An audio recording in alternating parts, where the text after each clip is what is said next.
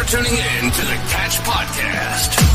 Brought to you by Darkhorse Tackle, the best American small business baits you've never heard of, stocked in a monthly box. Use promo code TheCatch5OFF and save $5 off your first monthly subscription to the Weekend Warrior Box. Here are your hosts, Matt Souders and Brad Hicks.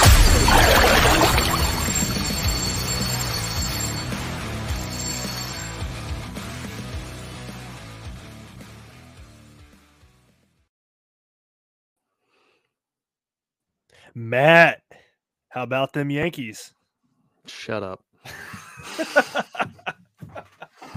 I don't know why. I was just sitting here thinking about that, and I'm just like, I'm going to start off by saying that because we haven't really talked sports.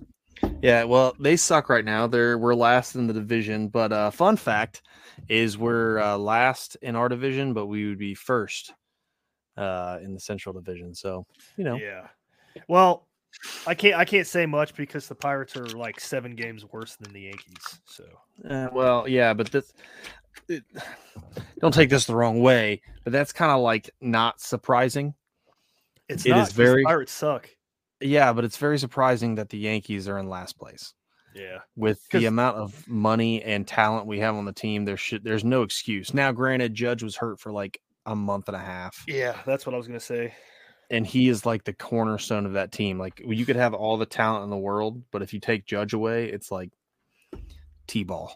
Yeah, which suck. I don't know. It's weird, but getting pumped for football though. Which reminds me, so we didn't really announce this, but we have a fantasy football league with me and Matt and 8 other listeners that we're going to be competing in. So I'm sure you'll hear some talk about it. We're probably going to do a little trash talking here on the podcast every week. And I think whoever wins the championship at the end of the year, we're going to get them on the show. Maybe we'll get everybody on the show that's in the, I don't know. I was about to say everyone that's available, because I thought that and I was like, I mean, what'll end up happening is like what happened last year with my work league. I was in last place for the first half of the season.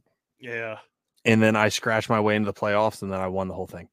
Like that's awesome. It just happens. Everybody's players got hurt or something. No, it's just my players decided to not suck. Oh, it was weird. Nice. Like it was like literally the first 4 games. It was like, yeah, Matt, you drafted a great team, and I was like, I guess I didn't. And then game 5 and on, it was like I won by 40 points every game, and I was like, I don't know what has happened, but I'm here for it. But yeah, so I think we should just get everybody on that we can. For the guys who are in it that are listening, if you haven't remembered, so don't forget September 2nd, draft night. Yep. And I made it to happen the week before the actual season starts because drafting a player and then them getting hurt in between, that's stupid. So I just always wait until after preseason's over, just in case. I will be down in Georgia after driving to Georgia because that's the week I go to Disney. So I will be in Georgia at my brother-in-law's house in a room in the back drafting my team. I'm bringing my laptop. I've already got all my picks. There you go. It's going to be fun. Yeah, it is. It's going to be a fun time. But, all right, let's jump in. Well, we had a fishing trip. I'm sure Matt don't even want to talk about it. We can. It's fine. Like I've reflected. So we had a fishing trip. Brad did great. He'll talk about it. I did really bad. It's a place that I shouldn't have got skunked, but I did, and I got skunked only because of myself. I went out there doing a technique that I was throwing a Nico rig. I have zero confidence in a Nico rig. I didn't do the proper preparation before I got there and just threw it on a rod. And I wasn't in the correct mindset, which hopefully that'll be a subject of conversation here soon. But I was not in the correct mindset to where every little thing that went wrong just pushed me over the edge more and more and more to the point to where I was like, I don't even want to fish. This is stupid. I was so mad. And it kind of screwed me because if I would have just calmed down and let the stupid stuff go, I had great stretches that I just wasn't fishing. You were catching fish after fish after fish in this stretch, and I just motored right by because I was done. I was just so frustrated. So it's my own fault that I skunked on this place. But And after you ate, you felt better. You were in a better mood after you ate. Oh, immediately. Like we got to the truck and I was like, I'm just going to eat this and I'm probably going to feel great. And I ate my food and I felt awesome. So I probably was hungry. I was annoyed because little things were happening. Yeah. And I just let it get to my head. And that's something you cannot do, especially when you're dealing with stuff. But still, it's all right. It is what it is. Let's talk about your wins though, because you A, caught a tank, and B, caught a lot of fish. So yeah, I didn't count how many I caught, but I caught 3 or 4 on the Dock Masters Wigglewort that we got in the Darkhorse box. TRD caught my big one of the day, which was weird. Like I was set up shallow, throwing deep, and right when it hit the bottom, that thing just thumped and ran shallow with it. I was like, holy crap. I thought it was a big smallmouth, but ended up being a big largemouth. I didn't measure the thing, but that thing was probably 5 or 6 pounds easy. Every bit of, I would say every bit of 5 to 5.5 pounds all day long. It could have touched 6. He's got a picture of it. It was a good fish. It was from the distance I took the picture, it looked just big. It was a healthy fish. Yeah, man, it was a good fish. And you did most all your work on the Ned rig and the Nico rig and one crankbait fish. I caught a couple other ones on the Nico rig. I went there specifically to throw the Nico rig because after talking to Taku on our last episode, I'm like, I want to throw the Nico rig, catch some smallmouth. That sounds fun. So yeah. It's my first time throwing it, but I ended up catching like 2 16-inchers maybe. Yeah, I mean, nothing like that's going to be crazy, but it's cool. Like I went out the same thing. It's a technique I've never thrown, had zero confidence in it, and I let my head get to me. But I did have something huge get on it to where I had some old braid I haven't switched out, and it broke my braid. Brad saw it happen. Yeah. I literally felt it. It was a big old hit, set the hook, and my braid broke at the 4th guide down. So, yeah. But it was windy. The bite was kind of slow. Like I was getting bites, but it was like every hour, it seemed like. It wasn't just like boom, boom, boom, except for the 2 over by the one spot where we had to hide for shelter. Yeah, as we almost died because a monster storm came in, striking the water with lightning and everything, and we're sitting there. I felt bad for that one dude in that sit-in kayak who was just paddling in the downpour. And then your boat floated away. Yeah. Matt had to go fetch my boat because it floated away from the shore. Yep. And then I sank up to my knee in poopy silt. It was it was just nasty. Yeah. But I don't know. We'll get redemption this weekend if you're fishing. I'm fishing Thursday because I got to work the weekend. So I'll be out Thursday. I don't know where I'm going to go yet, but I'm going to go somewhere. In all honesty, I might just go somewhere I know I'm going to put numbers up, which you already know where I'm going to go just because it's easy. Mm-hmm. I know for a fact I can go out there and catch fish all day long, and I'm probably just going to go there. So yeah, that's what you need after a weekend like you just had. So yep, just build the confidence back up, get me back and ready. So that's what the pros do too. Oh yeah, you can talk to. They've talked in multiple interviews. They have just gimme ponds, and that's pretty much what this is. You put the boat in, you throw anything from a frog down to a leaf, and you will get bit by something. Yeah. So it's just to stack numbers up a little bit, even if they're small, just to get the confidence back up. Yeah. Yeah. Well, we got a packed show, so we might as well get into the Darkhorse box for August. So this month. They did a collaboration with Biggs and Jigs podcast. Jigs and Biggs. Jigs and Biggs. I said Biggs and Jigs.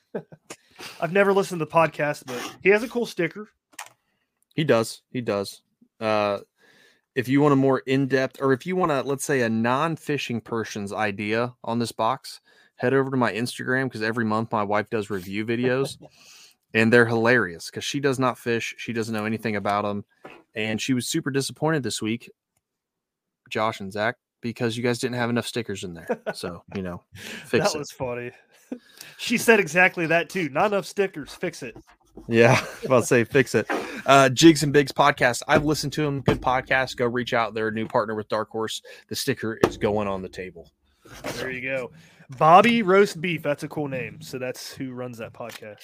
But anyway, where do you want to start?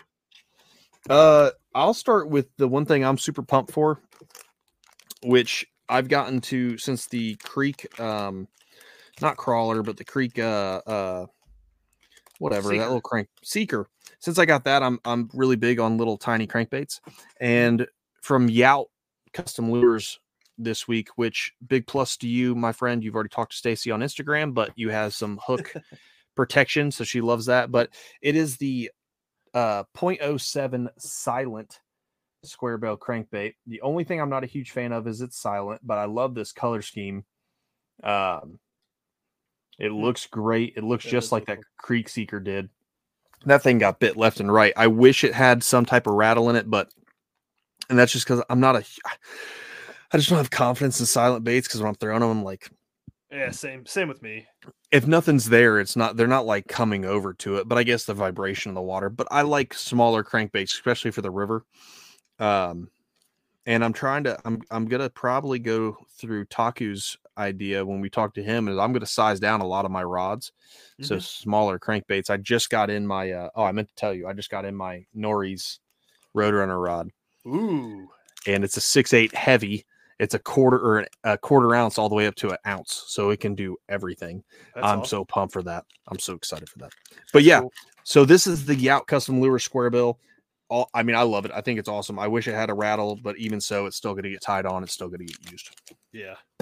The one that stood out to me when I first opened the box was this frog. So I've never caught a fish. Well, I take it back. I caught a fish on the X bite toad. It's a buzz bait though. Right. But I've never caught one on the hollow body. This thing looks cool. And it's not like your traditional frog either. It has one hook. Yep. So it's got a single hook. I don't dislike these frogs. What I do like with the single frogs, you don't find it very often, but on the bottom here, it's got another ring that you can throw a treble hook on. Oh. So what I typically tell people, like there's some JDM companies that do that. What I tell people, because the single hooks are a little bit better for hookups, when you get this frog out, get a pot, boil some water, throw this in boiling water, because it's going to make this plastic super supple and super soft, so you're going to get better hook sets. But when you've never thrown a frog, and like this place I'm going on Thursday, Brad, you know about it, you can run this with lily pads, not heavy grass, but lily pads.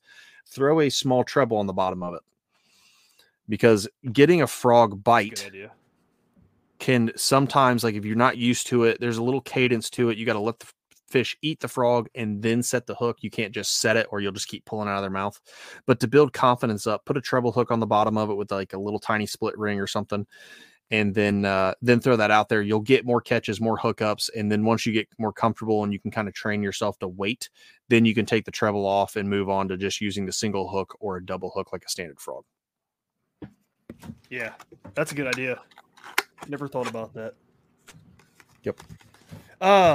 So the next thing I like here is the Jawtech 10-inch Sultan worm. Yes. Yeah, I'm definitely a fan of this one. Dude, you should throw this. I know where you're going Thursday. You need to throw this there. It's That's summertime, big worms. Summertime, throw these things. They smell good. They look really good. They're flat on the bottom. Yep. They'll say they are just a big worm, peanut butter and jelly. It'll get bit. Pumpkin. There you go. Peanut butter and jelly for me. It's a good shaky head worm, Texas rig worm, Carolina rig worm. It'll do everything, all those. And when you watch the video and my wife says salt and pregnant, garlic scented, that's terrible. It's not. It's actually really good. So yeah, that was funny. She said that sounds like a terrible combo. Yeah, it's actually a really good combo. Next we got, and we're moving through this a little bit quicker, but that's because we got a pretty action-packed show. So we got the Hog Molly Baits, the Ghastly Goby. I am excited for this. Yeah, these look interesting. They do. So I think this would be like how I'm looking at it. I'm probably going to set this up as a Ned rig bait. Mm-hmm. So it's a goby. The bottom of it's flat. I'm going to set it up as a Ned rig bait or a drop shot bait. And it's probably going to be a drop shot bait because I think that would be perfect Now I've never seen gobies down here. There's a lot more up north, but it looks like a bait fish. I mean, if they're eating a 7-inch robo worm that's pink, they're going to eat this. That's a white bait fish presentation because it looks just like everything else.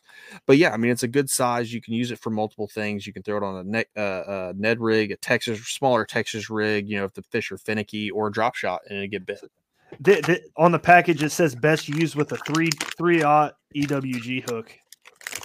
So I wonder if you're just like swimming it or bouncing it back. I don't know. That's kind of weird. They might be. I would probably go. Biggest I would go into it is a 2/0.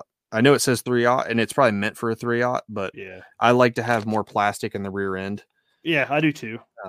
So I'd probably go with a 2/0 instead of a 3. That's just me, but I'm probably going to drop shot these. That's what. Yeah, that would look good on a drop shot, I think. Yep.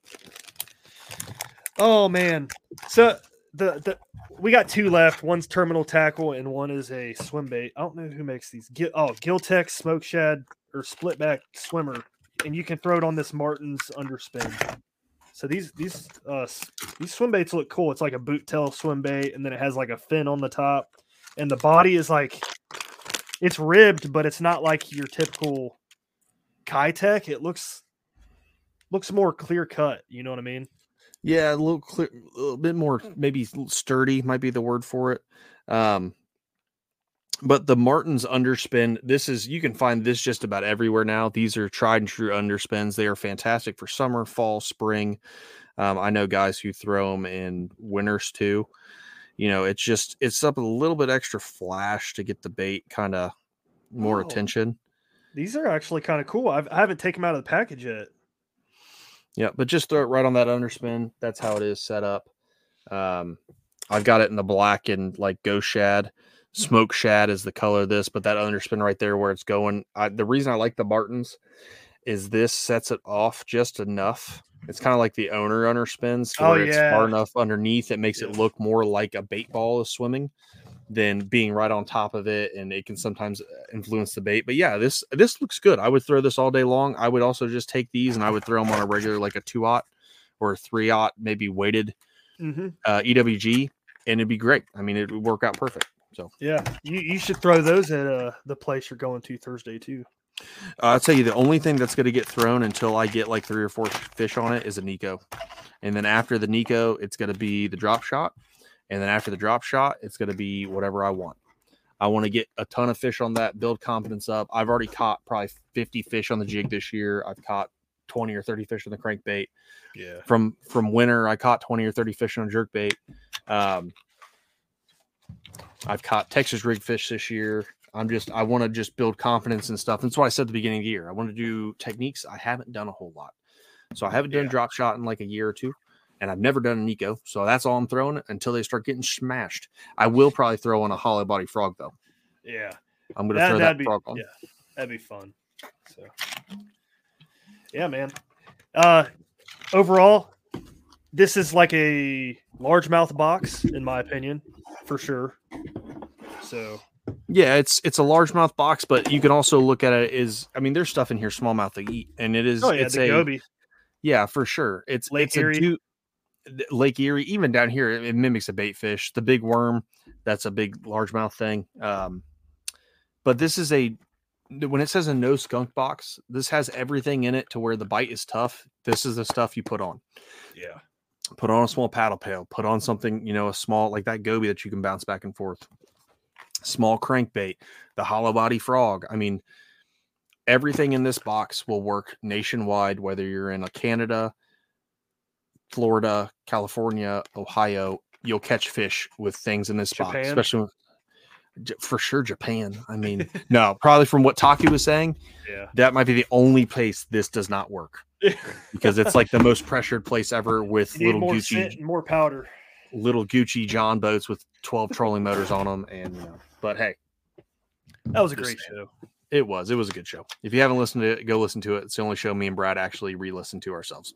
Yeah, but we got a good show this week. I want to get into it, man, because we got our good friend John Thomas from Yak Gadget. We're going to be talking about some of his newest creations that he released at ICAST, and I'm pumped because one of these things is really cool. Well, they're both cool, but I want to talk about this specific thing. So, yeah.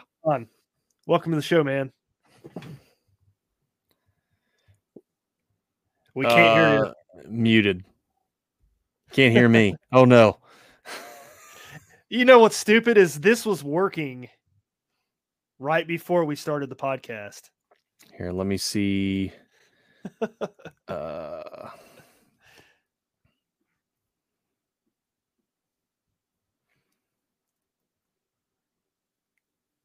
Let me text him. I can always edit this out too. Okay. That's what I was going to text him, just to bounce out and bounce back in. Yeah. Well, that sucks because I hate editing in the middle. Yeah, it's all good. Hello? There we go. There we go. Nice. I'm learning the bike. Welcome to the show, man. Hey, thanks, man. How you guys doing? Good. Sorry for the long-winded introduction, but we had to do our unboxing. Oh, you've been muted the whole time. Oh yeah, no. Yeah, I totally got muted. I had to refresh my screen or whatever to get back out of it and come back in. So man. No, thanks. I'm sure it was awesome. Sorry I didn't get to hear it. You'll just have to go back and watch the first 19 minutes on YouTube. Yeah. Well, I'm glad gave me time to put my shirt on, so make sure I did the world a favor by leaving my shirt on. Oh man, that's funny. Shout out, like Brad said, shout out to Chad Hoover. If you guys don't know what that means, go back and watch the Chad Hoover episode. You're in for a surprise. Yeah. So. No, it was awesome. I saw it. I thought it was great. I wish I was that comfortable. I'm totally not, man. Yeah, I had to con my wife into like 4 years before she saw me without my shirt off, I think. That's funny. See, I conned my wife and we got married when I was in the Marine Corps. Oh. So I could take my shirt off and I just had to wait until we got far enough in to where it's worse just to leave me. And now I just don't care. Well, I mean, you were in shape. You're in the Marines. So exactly.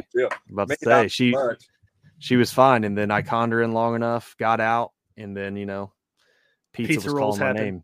Pizza rolls happened again without getting up at 4:30 and running 4 miles a day.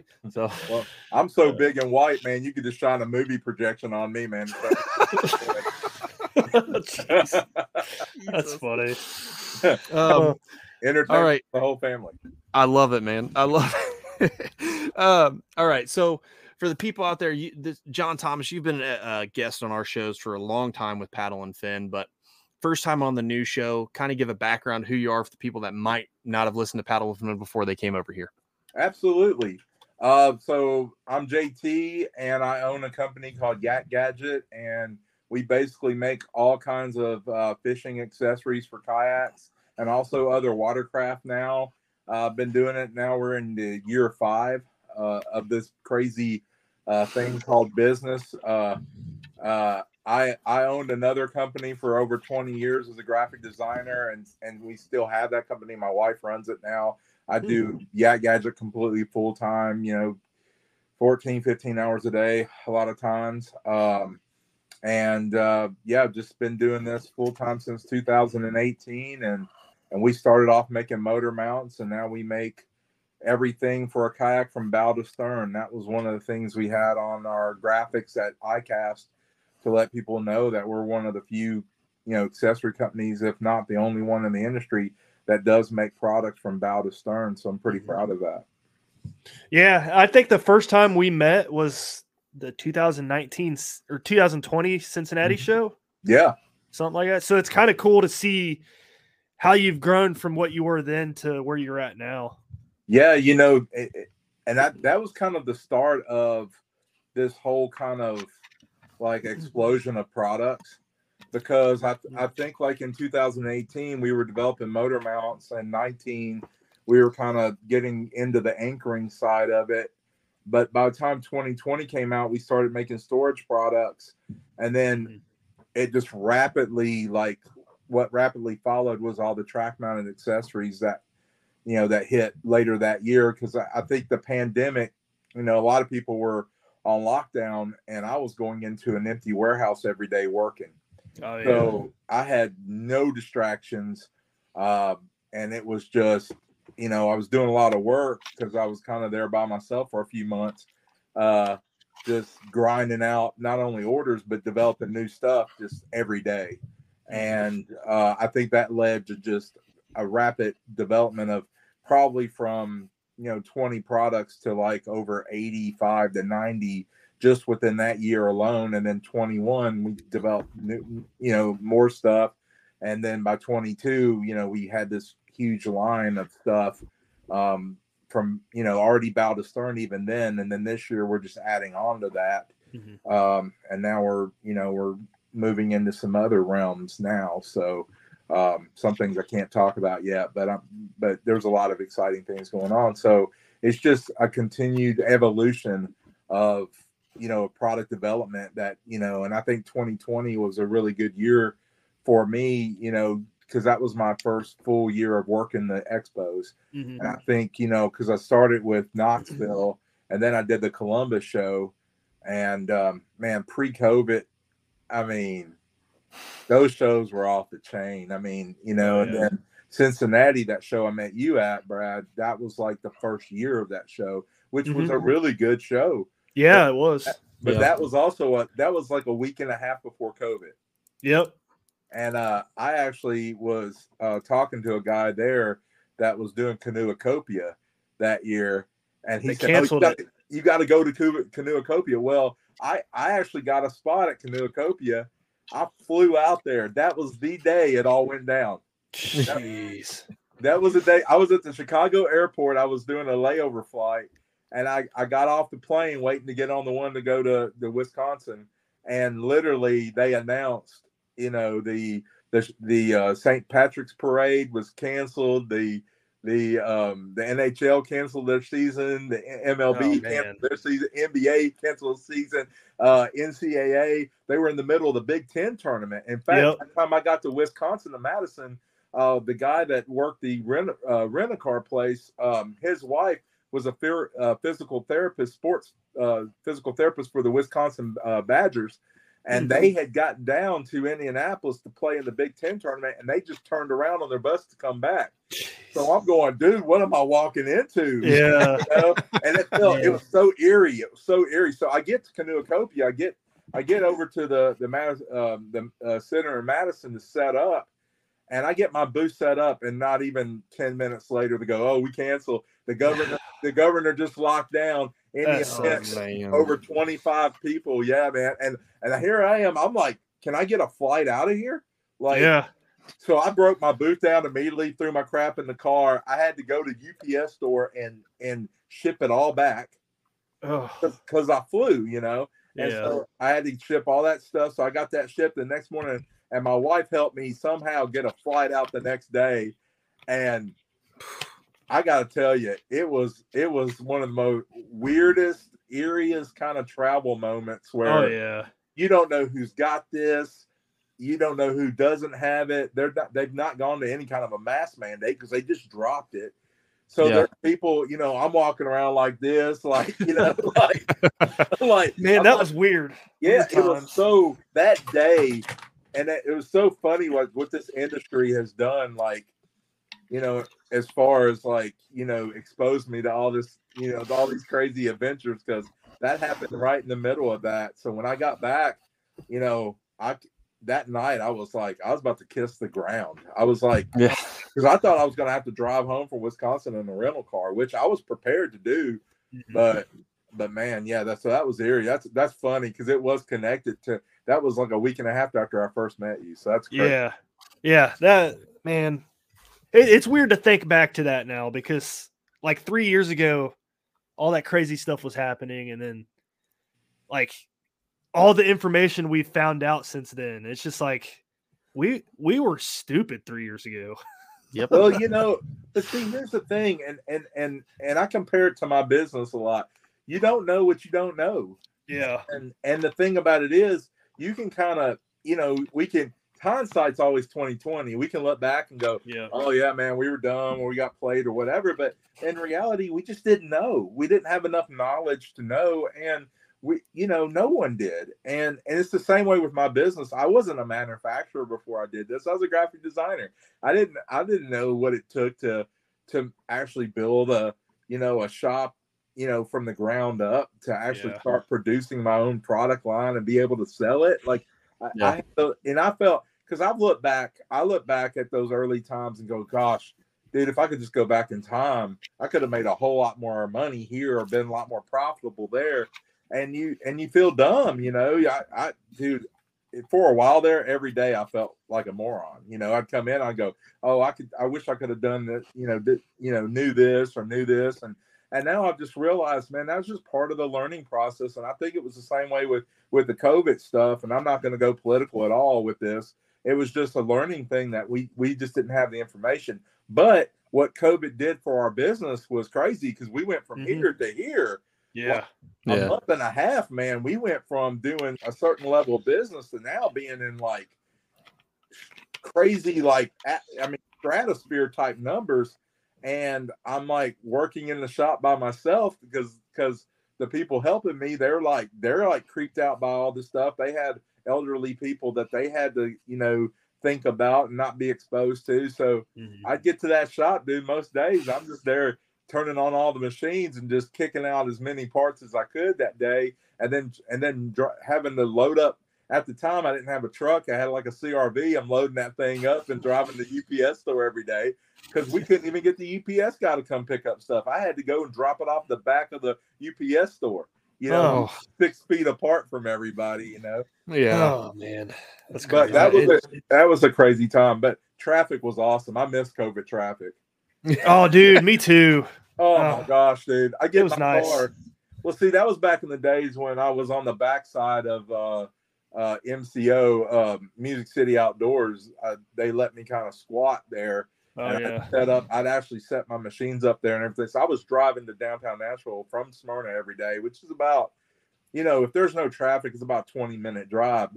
With the traffic now, move that up to a little bit over an hour. And one each way. Yeah. I mean, Nashville's traffic is getting so bad now. It's, they always said we were about 25 years behind Atlanta, and it's coming true. I mean, so in 21, I moved my shop, from there to Smyrna. So I'm 5 minutes now. I just take side streets there. I have no traffic. I mean, it's enjoyable now, like going in there and everything. It's so easy, and it's right by the interstate. So it's easy to get shipments from vendors to be able to ship things off. And I have access to all the major shippers. So it's a lot better. But yeah, those were the days, man. That was such a weird time, man. It really was. So let's fast forward 3 years. Yeah. We're here now. You just finished iCast, your very first iCast. Let's talk about that. Let's talk about the products you released at iCast. Absolutely. Well, man, I tell you what, it was a great experience for us. And I say us because Michael Daughtery, shouts out to him, man. He flew down from Knoxville. He's on a pro team. He flew down there just to be in my booth and help me work the booth. And I couldn't have done it without him. And I've realized next year when we do it, we're going to have at least no less than 3 people in our booth at a time, because we're just going to need them. I mean, we were bombarded with interest from everyone, and it was fantastic. I mean, we got great exposure. We've been in business for 5 years, but it felt like a coming out party in a way, because people just, a lot of people didn't know who we were. They'd never seen our products before. So it was really great to kind of not only be exposed to people, in the Florida area and some of the, surrounding states, but also globally. I mean, I got to meet fishermen from all over the world, from Tokyo to, some people from Saudi Arabia, some people from, Costa Rica and different parts of Central America and South America. It was a fantastic event for us. So, and it was great exposure, and we got a lot of your main, YouTubers in the industry got to be in our booth and come by and shoot a lot of great video. And I got to see not only a lot of the new products coming out from a lot of companies, because one of the things I made sure I did at this show that I couldn't do at a lot of other expos is be able to have enough time to walk around, because once the show starts, I'm in the booth I'm there until 6 o'clock that night. I mean, it shuts down at 5, but people stay an hour later. And every day that was going on, that Wednesday, that Thursday, especially Tuesday, Wednesday, and Thursday, especially, I was there until after 6. And I mean, it kicked my butt. Like, I worked that was my 9th show this year, and I'm never doing that again.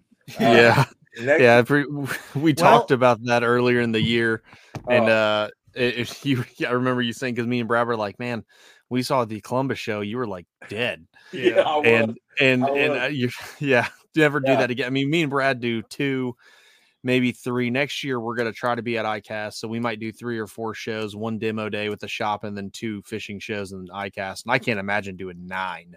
No, that would just kill you. I can't ever do that again. Well, what you need to do is hire like a sales rep to do it for you. Well, and I've discussed that, and that very well may be a possibility. I think too, I've learned that out of the 9 shows that I worked this year, not every one of them were really good for small watercraft. Mm-hmm. So I really want to focus next year on the shows that really focus on small watercraft. Columbus was one of those shows. Mm-hmm. We did great. I mean, we came home with empty tubs there. Yep. We did. Y'all were right next to me. Y'all saw it. We had a great synergy built up. We had that kayak show that was there where people brought in their setups. The rigs. That was unique. I've never seen that anywhere else. East Tennessee is another show that is just always off the chain.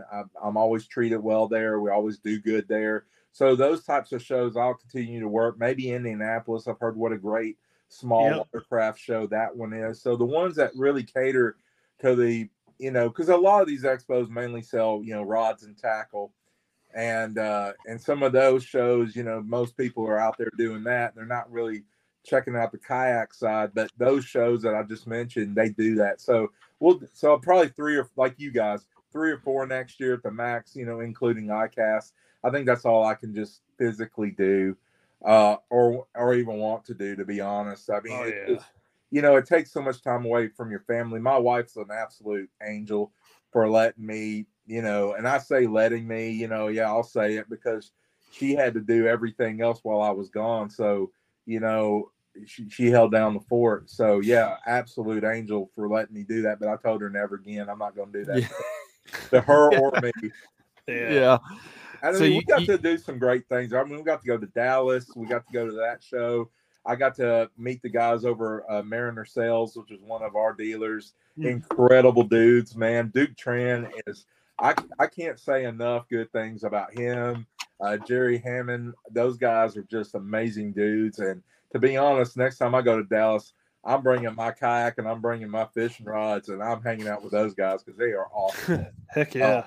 You go. Yeah, so I had some great moments this year, and we had a lot of good exposure. But I think next year we're gonna slim it down. But ICAST was fantastic for me, but it kicked my butt in a different way because when we set up that day, and I talked about this on another podcast, but when we set up, they purposely have to turn off the AC because they have to open up all the bay doors to get. You're talking about people like Yeti in there. They built a house. They had a whole house in there. Whoa. They had a house with a deck with leather couches, with all the Yeti products. I mean, I was like, well, I guess they're still doing good. They got I thought my booth was cool. My little chintzy 20-footer, man. I go over there. And then Realtree set up a whole tree house, like it looked like an amusement park over there. So they had all the bay doors open. So you're talking about Orlando in the middle of July. And man, I was setting up that Monday. I was getting lightheaded. I'm like, am I going to pass out in here? Next, I actually have a business plan next year to go down there. It's going to pay for my booth. It's going to pay for everything. I'm going to get a golf cart with some ice water, a bucket of ice with a bunch of waters and barrel fans that I'm going to rent and go from every booth setting up. And I'm going to make enough money to pay for everything. Yeah, that'd be nice. Because they didn't have that. And I'm like, dude, that's what's missing. I'm doing that. I'm going to get there early. I'll pay people to set my booth up while I go around. and selling waters. sell waters and barrel fan rentals, man. I'll make a mint off that. But oh yeah, I can imagine. But no, it was a fantastic event for us. We got to, like I said, meet a lot of great fishermen, see a lot of great products that are not even kayak related, and just really get to meet a lot of people in the industry, and also just get introduced to, to the show, I guess, down there, and we were received extremely well. We had a lot of people that weren't even kayak people come into our booth and compliment us on our products, on our, a lot of the innovation that we have going on. I walked over, I saw a lot of my competitors' booths and saw the stuff they were working on, and I felt really good about what we brought and what we've been doing. I mean, we've got a lot of great products already, but also some of the ones that we added this year, I think, were great additions. That live scope mount, we're getting very close to dropping that. I know people have been I've answered a lot of emails on that. When is it dropping? When's it coming? We're not facing, but we're getting past it. But we've just had some sourcing issues because I want the perfect pipe for that, because I'm going to include the shaft, but I want to have an inch and at least about almost an inch and a half interior diameter, so you could feed the electric head up through the shaft, so it's a clean install and a simple one. So we pretty much got it. I'm just waiting for that stuff to get delivered to my distributor. Once we have that and we're confident we have a good number of those, then we can confidently release that out in the market, because once we do, we're going to have to be building the mess out of those, because the interest level is super high, especially for the price point that we're trying to do to keep it under a 150 price point, which puts us number one in price. Oh, for sure. Yeah, because I walked around, I saw all the other ones that are out there. And Brad's pulling up a video shot by Kayak DIY. Props out to Justin, man, for coming in my booth. He did a great job as I was talking. He got in these real nice tight shots of this product. We're going to call this the Quick Scope, and where ours is different is if you hit something, we've installed a kick up ability. That's smart. Yeah, absolutely. And that's where ours, I think, differed from the other ones that were there. All the other ones that were there, they look really beautiful, but they just, if you hit something, you're kind of stuck. As you can see right there, I have a hinge set up in there. So that's $1,000 transducer. So I want to protect your investment. And if you hit something, I want to make sure that, and not only that, but we also had the ability to raise it up and lower it and to be able to lock it into position. That way, if you want to fish standing up and use it, if you want to use all of the 40-inch shaft that I give you to be able to raise it up and stand up and fish, you can. If you want to trim that shaft, it's a really nice PVC material that you can easily trim down, a whole lot cheaper than aluminum these days, I can assure you. And that's part of what's going to keep the cost down for that product too. And plus, you can edit it. You can chop it down real easily. So if you're in a smaller boat, like a Crescent Shoaly, and you want to stay seated most of the time using it, you have that option. And we're also going to have a 60 shaft model for the boaters, because we're also selling them to the aluminum boat guys. I had a lot of those guys come into my booth wanting that product tomorrow. If I could drop it tomorrow, I'll be selling it to those guys as much as I'll be selling it to the kayak guys. So we're real proud of those products as you saw there. Some of the newer stuff that we also have in addition to that product. As you can also see how it mounts, I made it adjustable. You can bring it into your kayak, away from your kayak. Oh yeah, that's cool. Yeah, we'll have a Hobie version as well that'll mount to the H rail. We'll also have that, of course. That's a given. We also put a little arrow right there at the top, and you can line up your transducer to be parallel with it. So wherever you point that arrow, that's where your sonar goes. So I really just tried to make it simplistic yet effective, and just something really easy to use with some safety features to protect your investment. So how does the transducer connect to the bottom? So a lot of your transducers have clamps. And so I just let that pole be bare so you could clamp it on. I have a couple of plates that I've made if you need to install it to a plate. One of the things that we're looking at is creating a special plate that has some adjustability where you can either bring it up or bring it down flat. because some of the transducers give you that ability to be able to change the angle or flip it up or flip it to the side or however you want. So we're still working on that, but for most of the guys that have these, they already have clamps that will go on a pole as is, and so that's what we're kind of going with right now. Okay. Yeah, I was about to say that's all. One thing I like about all the products you've made is just the adjustability. Yes, not every kayak is made the same way, and not every angler likes to set their stuff up the same way. Like for the flex rod holders, for example, I have mine pushed out farther just to give me more deck space. But there's guys like Brad who has his. He just has the non adjustable ones that are right in the platform or the silhouette of the boat. So that's kind of a no-brainer for it to come out, because some guys are going to want to push that completely away from the boat, and there'll be guys who want to put that as close to the boat as possible to see directly in front of what they're looking at. So the adjustability is awesome. That all your products, not just this, pretty much everything you've made has that in it. And I think that's one thing that sets you apart from everyone else, because everyone else, it could be a great product, but it might not fit where I want to put it. So I'm not going to use that great product. It doesn't matter. It doesn't fit for me. But with this, every product you make fits every area. So great points, Matt. Adjustability is key. Yep. If you're making a product that's going to fit most boats and you don't have any adjustability, you're going to run into a lot of customer service problems every day.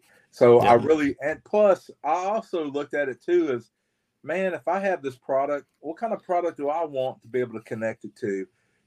What are all the key factors that would attract me to buying it? And that's where I've tried to put myself to the best of my ability in the consumer's shoes whenever we've made any product, designed any product, is, man, do I want to give you one feature when I give you two or three? I'm going to give you two or three features, man. It's just like with that. I didn't want it just to go up and down. I wanted to be able to kick up if you hit something, because, man, we don't have X-ray vision when we're on the water. I know a lot of those new sunglasses let you see rocks and stuff, but it's still not going to give you underneath the boat vision. So I want to make sure that you have the most flexibility possible. You mentioned our flex rods. I make 8 variations of that product now for that reason. Is some people don't want to have 2 rods and a paddle holder. Some people want to have 4 rods. Some people want to have 3 rods. Some people want to have a bump board holder in combination with rods. So I'm giving you all those options because it's been based 100% on 2 things. Number one, what are some of the things I want when I'm designing a product? What would attract me? And then the second one is customer feedback. Going to these expos has been key for my business, just because you guys tell me what you want most of the time. Yeah. Yep. And so I have to decide if I want to listen.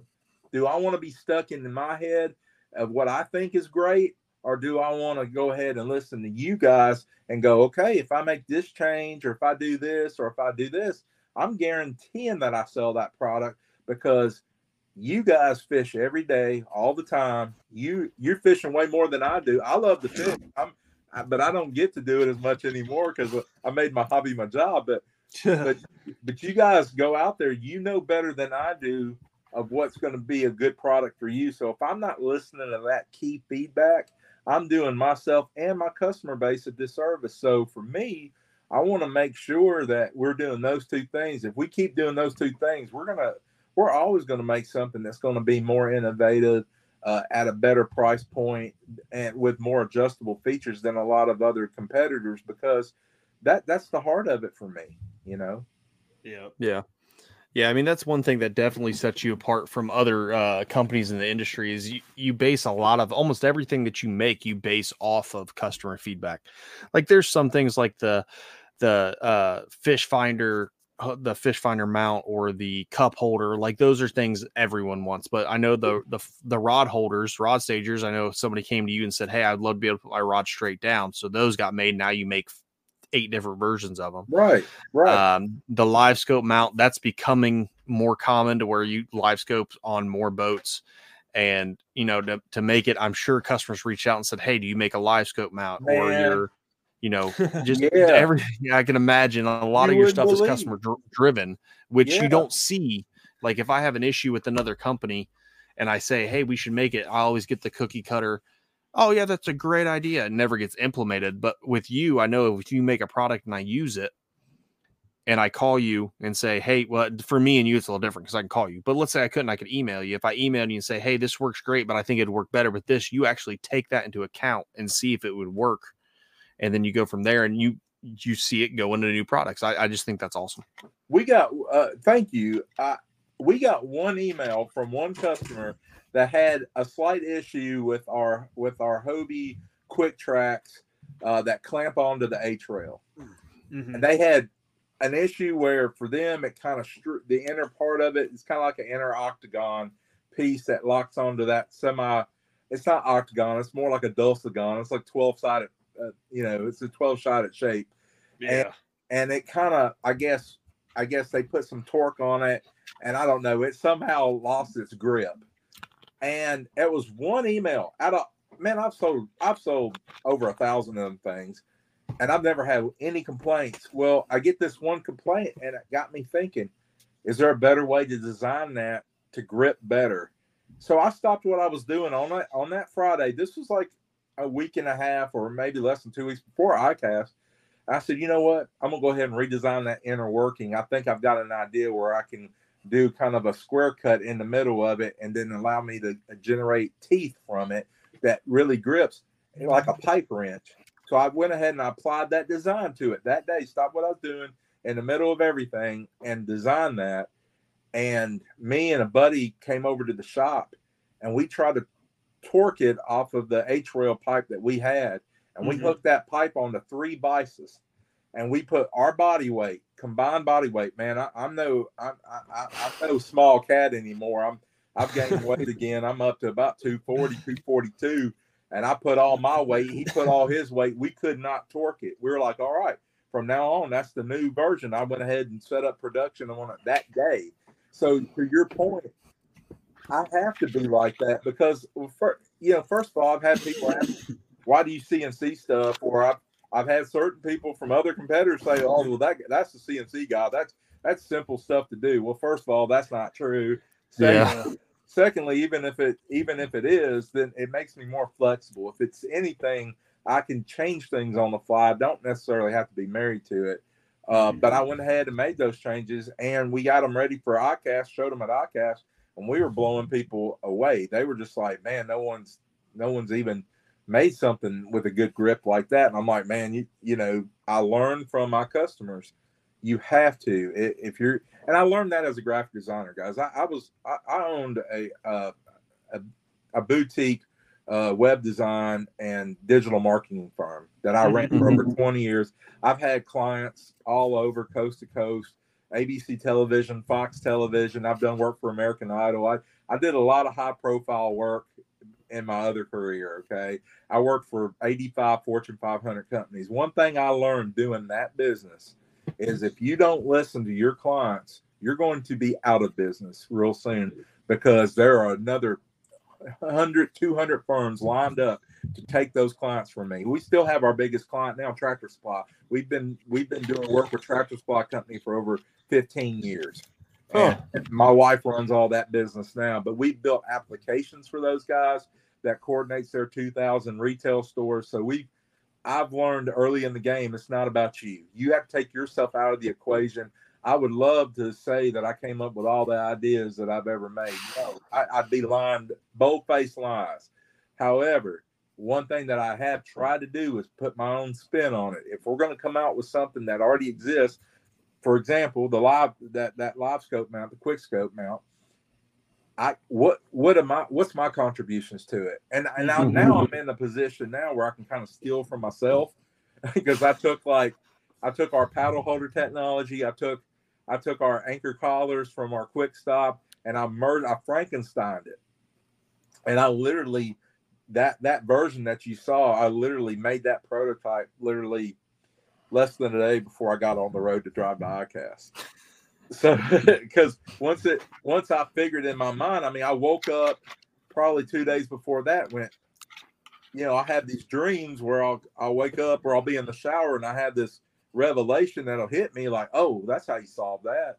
Damn, I didn't think about that. How am I just now coming up with that? then I go to work and I test out and I start laughing. I go, well, that wasn't an accident. Somebody in the ether thought I needed that information, and and I, don't want to get too weird, but I mean, I would a lot of times if I can't crack something, I'll literally go to sleep, wake up the next day, and it'll hit me. Like, yeah, that's funny. Oh my gosh, man! I'll go, crap. Why didn't I try that? Sometimes the best thing, and I learned that as a graphic designer. If you don't have the solution right away, it's okay. Walk away from it for a while, go on a walk or whatever, and it might hit you by the time you come back. And that's happened a lot. But no, I've learned that from my customers that, in the graphic design business, you have to take yourself out of the equation a lot of times. I mean, I have what I think are good ideas, but if you guys don't buy it, it doesn't matter what I think. Yeah. If I make something and you can't use it, it's too complex, it's not simple, it's not adjustable, it's not at a good price point, you're not going to buy it. No matter what. Now, no matter how good I think it is, no matter how much I love myself, no matter how much I love me some me, it doesn't matter. If you make, and so that's what I learned. And I think I've been able to take a lot of that great experience and apply it to this business. And I think it served me well. And the brand well that we've been able to cultivate over the last 5 years, Absolutely. No, for sure. Yeah, I mean, you can definitely see it, how it's evolved to where, I like how you said you can steal from yourself, which I think it's awesome if something's good in a product and it could be good in another product. I think with this live scope mount, to actually like talk about, the thing we wanted to talk about, it's I've used other live scope mounts. When I had live scope last year or 2 years ago, I don't remember when I had it. When I had it on the Summit pole because they were like the only ones who made anything that I could use in a kayak at the time. And I mean, it worked fine, but I did find in shallower water, because you took it on the river and I hit a rock with my LS 32 and I thought it broke. It didn't, but I thought it did because I hit a rock pretty hard. So having that kick up feature, like it's little stuff that people don't really think of, because live scope is still, it's starting to take over, especially the kayak tournament industry or kayak tournaments and stuff. But you're seeing people still think of that bass boat, and bass boats, well, you're not going super shallow. It's on the end of your transducer, or end of your trolling motor. But in the kayak world, a lot of times we have kayaks because we can go in shallow water. So if you're wanting to take live scope down a 2-foot stretch that has a 12-foot eddy on it, being able to kick that up real quick while you're going, and now you're at a spot where you can pop it down at a certain depth. I mean, it's all the little stuff that really builds a great product, which in this case, from seeing it, I mean, it's got everything you can imagine with that kick up feature. It's got the air at the front, which that's a small feature that most people wouldn't think about, but it's good to be able to see where your front is without having to just stare at your screen the whole time. You can kind of just stare at it and know you're pointing front. I mean, all those little features, the way you can stand it off from the boat or suck it in. I mean, the mounting options, it's going to be secure because it's using 2 T-bolts. And I mean, it's just great. Yeah. And the thing about it, well, I appreciate it. I mean, the thing about it all with me, it just goes back to kind of what I was saying before in a way, but kind of a different spin on it now is, if you're going to make something and you're you got to get out in the water with it, and you got to have those oh crap moments. Because one thing about kayak fishing that's unique to, and it happens to bass boat guys too, but it happens to kayak people more often because we're usually closer to everything.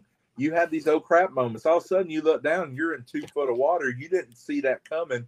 And you're like, oh, I got to be able to react fast. I don't have time to undo something, use both hands to grab something. I need to be able to grab that thing, either lift it up or swivel it up and be able to lock it in position, get it out of the water to protect my investment. It's the same way with motors. It's the same way with your pedal drives. It's the same way with anything that goes under that boat or to the side of that boat, in addition to what the boat was designed for originally.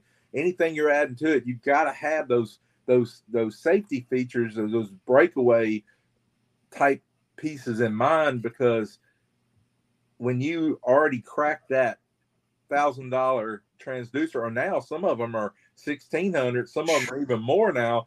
When you crack that piece of expensive equipment, you've got no insurance on it. then that's $1,000 bill gone right there. Yep. I want to make sure that that doesn't happen to you, but even if nothing's impossible, but I'm giving you as many options to prevent that as I possibly can. Then I've almost feel like that's my obligation to do that if I'm going to create a product. And it's the same way with our anchoring options. We've already been working on redesigning the quick winder, because I've had a couple people complain about the cranking, because they feel like the cranking is too inside the cylinder of where you crank. So we've already done a version where we've extended the handle out about an inch outside the diameter with a bigger handle, and it is a marginal difference. I mean, it's like 50% better, easier crank. We've also got a new exciting thing I'm going to tell y'all about, because I'm about to drop it probably as early as tomorrow. Is a new type of a line guide system with a pulley wheel on it.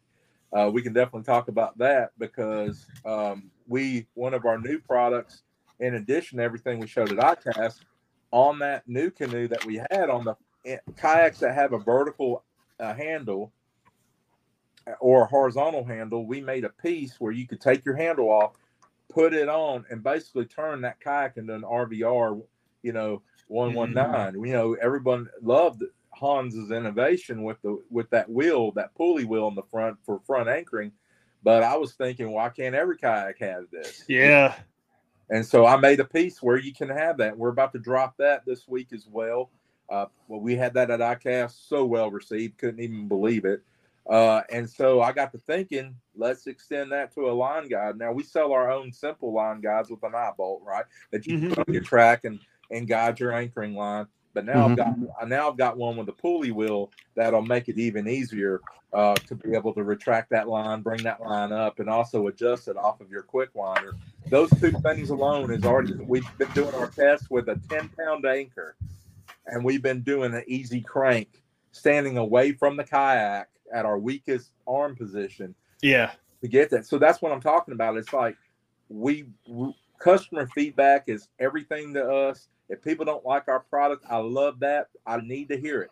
Even if it's hate emails, I need it, because it's going to make us better, man. I don't look at it as hateful. I look at it as they're frustrated.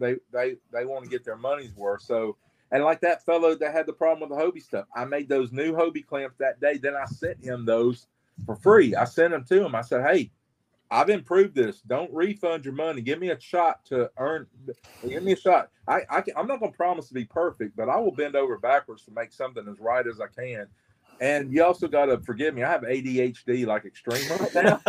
So if I forget to do something, it's not because I'm trying to avoid people. It's literally my brain is so full right now that it's been hard for me to focus. I'm working on that. I'm getting help for that. But I digress. Because I know I need it. I mean, I need something to help me focus, man. It's been rough lately. Oh, man. It wasn't that bad 3 years ago. Now, man, it's like, dude, I walk in the shop. I'm like, why did I come in here? Like, well, what was I wanting to get done today? Like, I don't. Yeah. It just left me. I mean, I forget while I walk into a room. I just turned 50, man. It's a different ballgame. But anyway, it just is. It just is. Your body's manufacturer warranty wears off. I'll tell you that. But I'll say this, man. It's like we will do everything we can to make our products the best that we can. Mm-hmm. And I think that quick winder, slight redesign and change is no exception. We're going to be dropping that probably in the next week or so ourselves once we run the production model out. I got to go out in the water and test it because I'm just not going to sell anything that I'm not testing. So I just need some time to do that adequately. And we've made a couple of changes to that front. We're calling that the quick drop, that front anchoring system with the pulley wheel. Go ahead. Sorry. The thing that I like about that is you're completely taking away the chute for the anchor wizard, because a lot of people have an issue of where they want to mount that little chute, and you're completely taking that out of the equation. Yeah. Like they don't have to drill holes in their kayak with this product.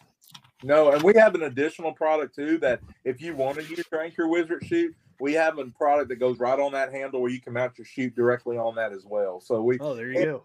And here's what we also did, what I discovered too. So your kayak, let me get my hands here. So your kayak is at a point like that. You don't want to put that out straight, because if it's straight, when you have your guidelines, it's going to rub on the side, right? So what I did was I changed the angle of it. So when it comes off the front, it's at an angle. With my plate, you can flip it right or left side. So it's ambidextrous. You can go one side, or if you want to crank your front anchor system with your right hand or your left hand, you have that option of choosing. And so I wanted to design it where it was cocked to an angle. So when you're running your lines off a line guide, your line is nowhere near your cockpit. So you don't have to worry about your feet getting tangled up in the line, any of your other gear, getting a fishing pole caught on the line. That was something for me that I had to test, because if you want to run it off the right side and you throw with your right side, you can get, if you're running some of those crawdad lures I love to use with the treble hooks, you can get those caught on that paracord real easy, and that's a pain in the booty. Because now you're just going to have to cut your line, because I don't know about y'all, but I got a belly in my way. I can't just up and get right to stuff. I'll just cut it and deal with it when I get back to the ramp, Yeah. But I wanted to make sure that you didn't have any interference there. I thought that was really important as well. So it's trying to be as considerate as I can possibly be when I make a product, and try to put every ounce of thought that I can put in. Look, man, I'm not going to sit here and say I'm NASA or I'm building, or I'm Tesla or anything like that. I'm not trying to say that. All I'm trying to say is I know that the products that I love to purchase are the ones that I feel that are considerate. I remember the first time I got into a Hobie Outback or a Bonafide. I mean, I remember getting into the Bonafide for the first time, the SS127, and my gosh, it was different, because I felt like there were so many features there that were considerate to me, even being a bigger dude at that time, getting in that thing and not have to worry about my safety. I felt safe. I never flipped that boat. I never flipped in any kind of a bona fide product before. And the seat was so comfortable, and all these other features that was so great. That's why I'm excited about the skiff with the bringing the old seat back to that skiff. Oh yeah. Thank you, Hans. Thank you. Because I'm a skiff guy, by the way. Like I'm a SUP type skiff hybrid kayak dude. I've either owned or have almost every model of that type of product out there. I had the Vibe Cabera, a Hobie Lynx, the Crescent SUP Plus, even the inflatable, the Rival, the Star Rival. So I love that Bonafide brought that back. Sorry, I get off topic, but what I'm saying is being considerate, man, to the consumer. And I look at like electronics products that I buy, man, when they have these little features, and they could be the tiniest little feature, but I go, man, that makes my life so much better, so that's what I try to do. And I also try to keep the price points competitive so that you can afford to buy our gear. Maybe a competitor might have it at a price point where you can only afford to buy one item, but I might have it set up to where you can maybe buy two, perhaps three items. And man, that's been to my detriment sometimes. I'm not going to lie. I could make a lot more money than I've been making by raising my prices way up, but I have been over backwards to keep from doing that. Even with the pandemic, even with, I mentioned before the show got rolling today, when I talked to y'all briefly, we're starting to have a couple supply chain issues again. There's just things that just happens, man. And with shipping and everything else. That sucks. Oh yeah. I mean, well, man, that's just I tell people all the time, man, it's like, what we do, it looks like it's super fun, and sometimes it can definitely be that, but man, a lot of times it's just juggling chainsaws. I mean, that's a good analogy. You got three in the air and you're just trying not to get your arm chopped off. And I had that happen to me, this week. We've got some orders with some manufacturers. We do a lot of work for Bixby and for Jackson Kayaks and some other direct manufacturers, and they're waiting on some of their POs from us, and we're not able to get them because we have a plastic shipment that was due in the first of last week, and it still hasn't gotten here yet.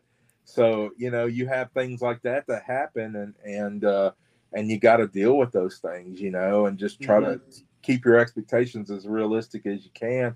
We even put on our website, because we've been so darn busy this summer. We've had a good season. I didn't expect it, by the way, with the economy and everything. I expected it to be a down season. It has not been for us, and I think a lot of reasons. That's good. Well, no, absolutely. I think a couple of reasons is because of the economy the way it is. I don't know if as many people have bought new boats as much as they've rigged the old ones they have. No, the kayak industry, or the sales for kayaks, are way down this year. Way down. Significantly down. But I will say I've seen an uptick, just because, unlike Brad, I watch a ton of YouTube. I don't really. Sure.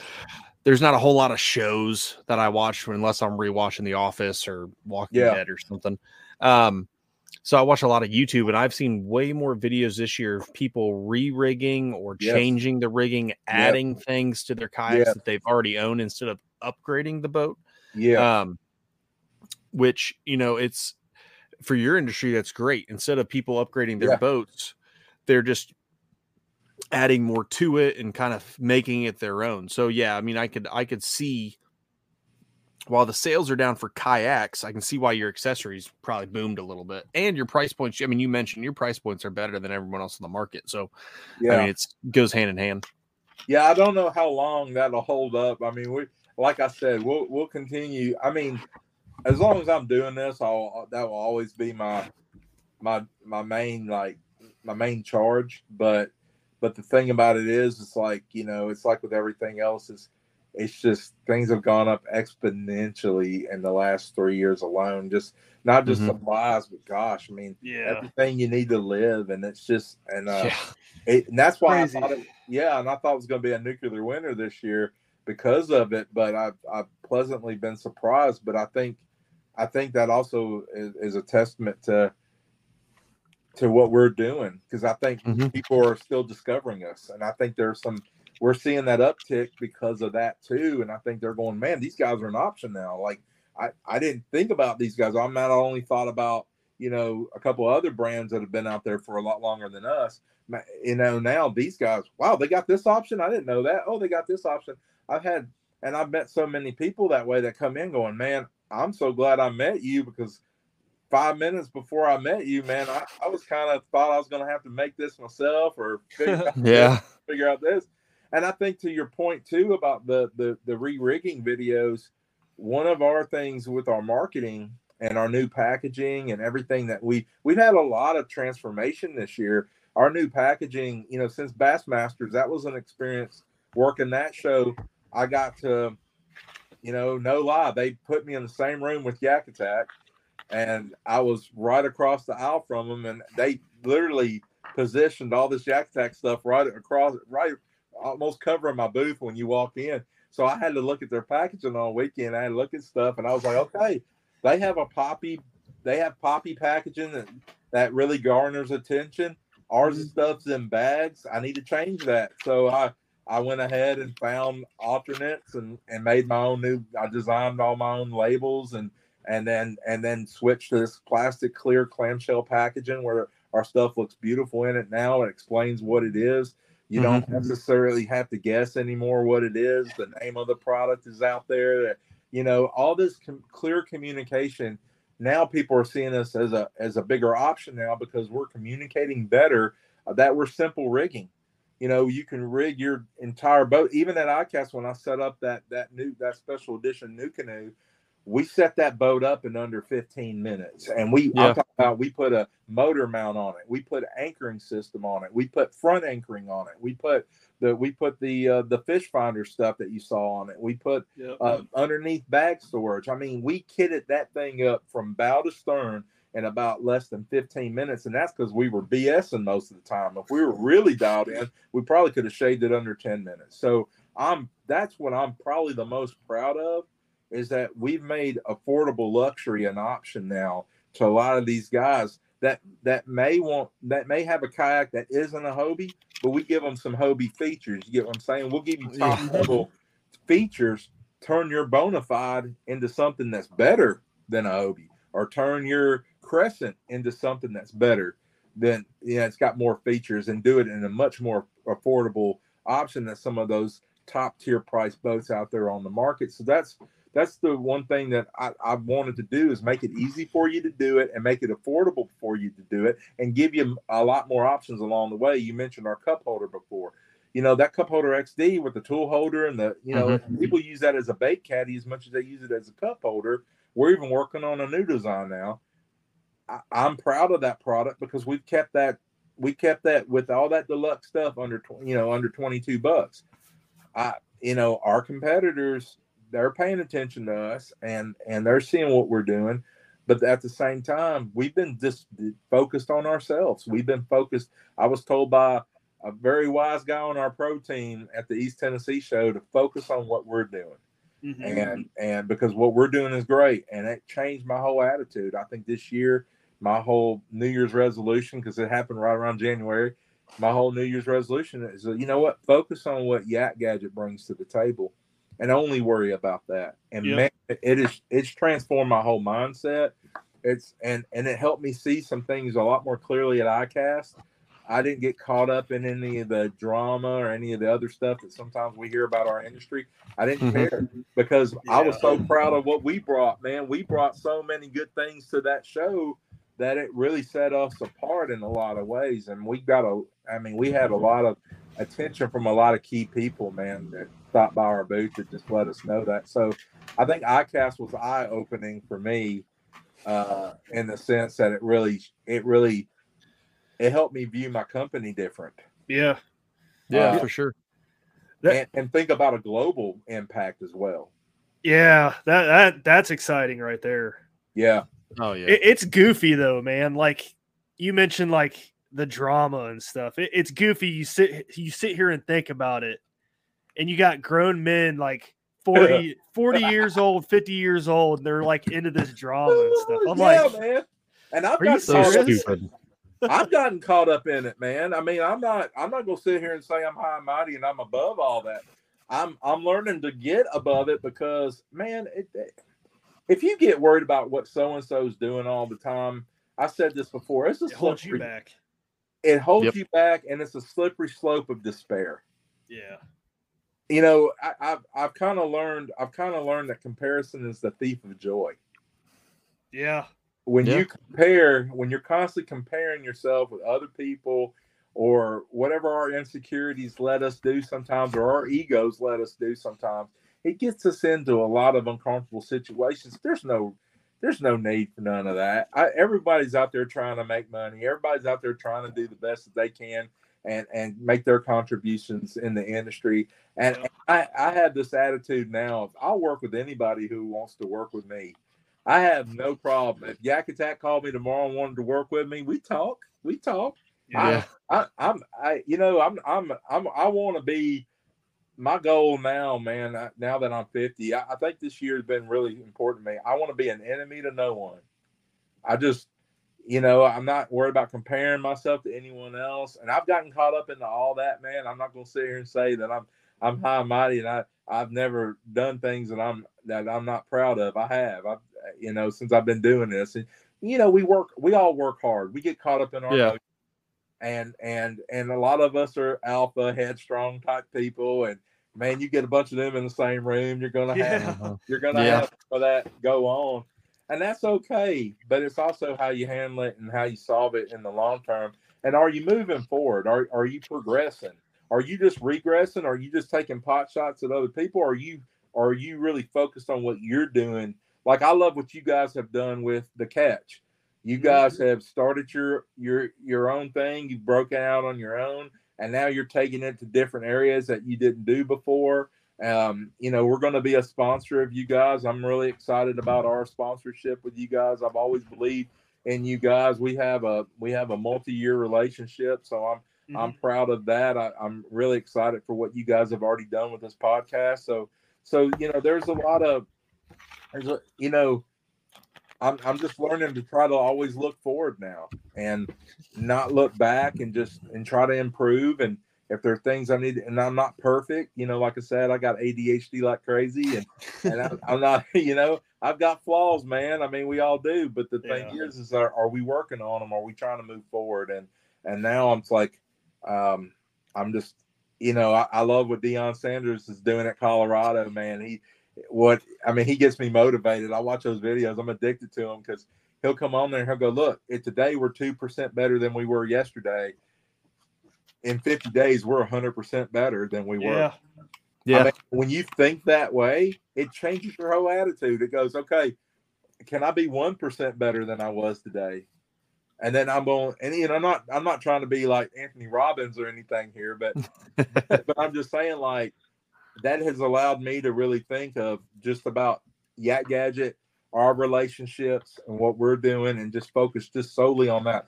Last year, I got caught up in some stuff. I bought my business partner out. It was a really, it was a good year last year, but also a tough year in a lot of ways. And I had to make some necessary changes that I felt were that were really important to make so that the company could move forward and explore different options and just have the flexibility to be able to do that and actually, be, rewarded for the work that I put in. And, that wasn't an easy thing to do, but it was necessary.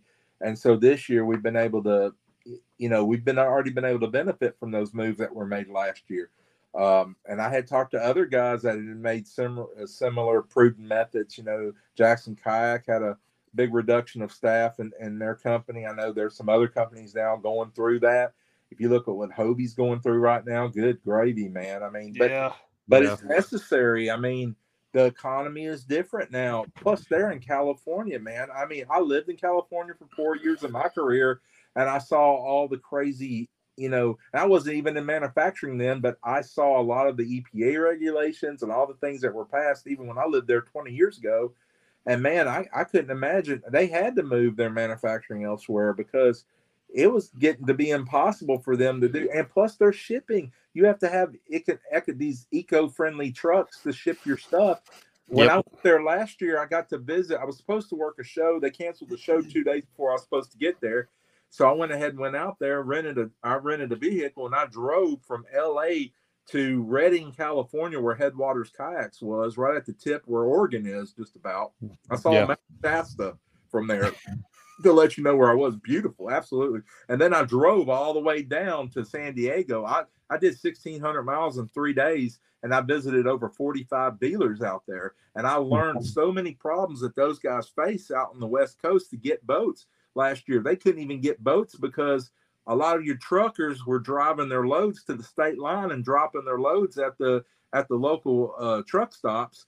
And then these eco-friendly trucks, there's only a handful of them out there, and they couldn't even get drivers to drive them. That's why all that stuff was getting backed up during COVID at the ports, because they passed that law right in the middle of COVID, 2020, 21. Not to try to get political, but man, that kills everything. That just makes sure you're going to have nothing but supply chain. Then of course, in Texas in 21, they had the worst winter storm they've had down in Houston. That was crazy. Yep. Yeah, that was insane. The resin lines, all your plastic refinery, all the resin lines coming out of Texas they all got busted. There was rivers frozen in Texas. That blows my mind. Which was insane. Yeah, my buddy lives there, and he was like, man, I can't go outside without my hands hurting. It's so cold. And I was like, isn't it normally like 80 degrees where you're at in the winter? He's like, yeah, man, it's like 12.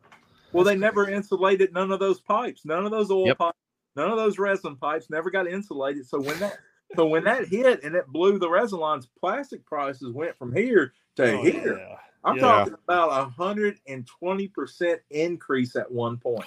And that's why we all saw that all these kayak companies raised the prices on all their kayaks and stuff because of that. Yep. And let me tell you what, they all worked hard to still make it affordable, because they only went up $100 or $120 when they should have went up $400 or $500. Because I'm talking about when you're hit as a manufacturer at a 120% increase and you're only raising your price a percentage of that, let me explain to you, it's a clamp on you. It was on me. I didn't even necessarily go up that much on my price. Some of my stuff went up. Some of my bigger ticket items like the anchor systems might have gone up maybe $10 or so. But man, that plastic still cost me 120% more than it did. Yep.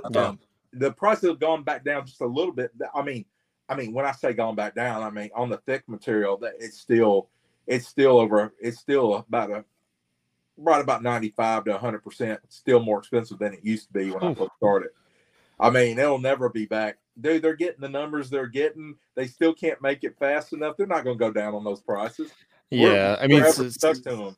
It's the same thing with gas. I mean, I Yeah. watched a video today. A buddy sent me. He was like, "Yeah, gas in 1999 was $1.25," and he's like, "You think we'll ever get back?" I was like, "How much you pay for gas now?" No. Oh, $3.20 on a good day. Yeah, exactly. You're paying $3.20 on a good day. Why are they going to go back down to $2 a gallon? They don't need to. Those companies are making profit. Yep. But at the same time, it does cost. I mean, it does cost them more to bring it in and refine it right now. True. It's a two-part problem. It really, really is. But they're making far more profit than I am. That's for sure. Yeah. But I mean, we've done some things this year to improve our efficiency, to our scrap material usage. Now we get our cleats, our grip lifts that we designed. A lot of the new products that we brought, we're cutting them off those scrap pieces. So we've been able to keep our costs down and really make money off of stuff that we used to have to either discard or just keep in the back corner because we had no way of figuring out how to. Yeah. I purposely bought some smaller machines to cut just nothing but those scrap pieces so that we could keep our big machines flowing at the same time using those we call them scrap cutters to cut the scrap and to cut those products so that customers get the benefits of some of this stuff. I mean, those grip lifts that we designed, I mean, when I first came out with that, it was like, okay, I know that my paddle grip wasn't going to overtake the rotor grip. That's one of the most popular products in the entire industry, right? Yeah. However, one of the biggest complaints was it sits very close to the track. Yep. So we wanted to raise it up 3 inches, from the paddle to the track or your fishing net or what else you want to use. So we wanted to, create a device and sell it for $10 to be able to allow you to take the investment you've already made and make it better so you don't have to get rid of it, so you can keep it. So and people asked me at first, they were, aren't you worried about getting some backlash from Yak? I'm like, no, because I'm promoting them. Yeah. I'm helping their product. I'm telling them, don't get rid of their rotor grip. Keep it. Buy this product to make your rotor grip even more useful to what your needs are. I've got like 3 rotor grips. I've used them before. They're great products. It's like I no longer think that way. I think of how can we make stuff to make other things that either exist better or make our products better. Yeah. Yeah. Well, heck, you even have some companies including roto grips in with the kayak package now, like the Shoaly. Yep. That's right. But I've also had some people with the Shoalys go, man, I like to set my paddle the way you usually do, which is in vertical alignment with a kayak. Yep. But the way those tracks are built, they're inlaid because the way Drew Gregory designed it to have everything below deck. I only put my paddle crossways. I don't like to do that because sometimes I'm in areas where I need to be slimline. And so we're like, use our grip list, man. You put that on there, then it pops right into place, right in line to where you would normally tie it down at, and it doesn't put a strain on that area, and it sits there and stays locked in. So again, we try, if we're going to make a product, can we make a meaningful product that helps make your plight out on the water better? Oh, for sure. Yeah. Yeah. I mean, anything that makes it better is always a plus. That's it. But, and affordable, it's like, I'm not trying to bleed you. Yes. I'm just trying to pay for my expenses too. It's like, I'm not a 501(c). It's like can't be a charity. Unfortunately, I do have to make money so I can keep this whole thing rolling. But we still try to be very reasonable in that. And we do. I battle that. I battle price points. I'm telling you, I'm like Walmart. I keep trying to roll it back as much as I can, but I'm fighting. Sometimes you feel like you're fighting the devil to do it just the way it is right now. We have a lot of economic pressure on us. Won't always be the case, that always goes ebbs and flows, ups and downs. But but I'm very, very optimistic about the future of the sport. I've heard people ask me at ICAST, do you think that the craze is kind of over with? And I'm like, as long as there's $110,000 fiberglass boats out there, our industry is going to be fine. It could be different. It will be different. It will change. There will be some attrition. you are going to see different technologies take place. You saw a couple. You saw a couple kind of introduced at ICAST, you know, with the EPDL. That EPDL ain't always going to be $6,000. That technology is going to become more readily available, go down over time. But so the industry is going to look quite different even by next year than it does this year. Now, a lot of people said at ICAST, well, you know, you didn't have a lot of kayak manufacturer participation. Well, a lot of those companies didn't produce new boats this year, and so they're looking at their expenses too. Why spend that money if we don't, you know, if we're not showing off something brand new? Yeah. But at the same time, the people that were there, they had some good products. I mean, I got to take some up close looks at that skiff that I can't wait to get my hands on one. I want one for myself to play with, but also that new Titan. I mean, that thing, good gravy. I'm surprised it don't come with a butler, man. That thing's got everything. That's a cool looking kayak for sure. Oh my goodness, man. Well, you know, and and again, I did see some products that look suspiciously close to other products and things like that, but that happens, man. I mean, you know, it's like, you got to understand, this industry is just like any other industry. If you look at the automotive industry, this stuff goes on all the time. There's lawsuits but man, I mean, it happens in the gun industry. I got a buddy of mine. He works for Barrett. Okay, Barrett Firearms. They make that's cool. They make the big 50 cals, you know, and he's a product designer for them. And he runs into it, man. They get accused of stuff. You know, if Beretta's working on something, or if they're working on something and Beretta works on a version of it, then all of a sudden they're in knuckle brawl over it. And my thing, man, is, again, it's like, I saw some things, but at the same time, I go, okay, that's good for me to know. But man, let's just keep on doing Yak Gadget, man. Let's keep focusing on the goodness we bring, man, because we got some good energy with us. I want to have equally good vibes, man. It's like, you know, and I really did. I don't know, man. I kind of, it was so funny, man, because when I first got there to load into the show, they put me right behind Yak Attack, you know. Out of all the 500 companies there was, those guys were in front of me, man. And I got a kick out of that, you know. And I was waving at them, saying hi. You know, I ain't got nothing against nobody. We're all out here trying to do good. And it's so funny. My wife's like, "You're so laid back about all this now." I'm like, I said, "Honey, I promise I didn't smoke a big bag of weed before I came." I don't know what. It's just my attitude is kind of changing. I just want to have a good time. I mean, I work hard. We all work hard. Now, dude, life's too short now, man. Yeah. Like, they're going to make their stuff. I'm going to make my stuff. They're going to bring innovation. I'm going to bring innovation. Yeah. You know, this ain't about who's got to be good or better. It's what's wonderful now is the consumers now have a lot more options. Yep. That's good for us. It's good for y'all, man. Yep. And that was the thing, that when I first got into the sport, there just wasn't a lot of options.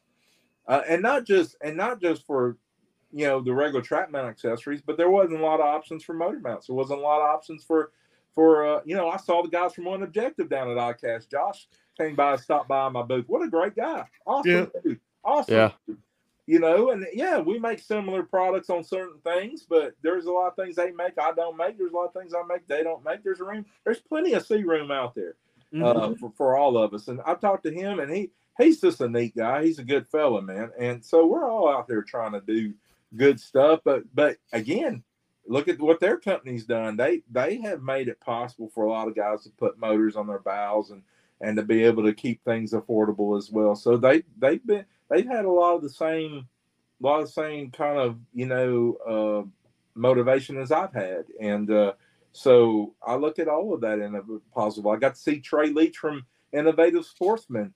Smart dude, great guy. Yeah. In fact, I got to email him. He wants to do some business with me. I got to get back. There you go. Him. Yeah, he is awesome, dude, man.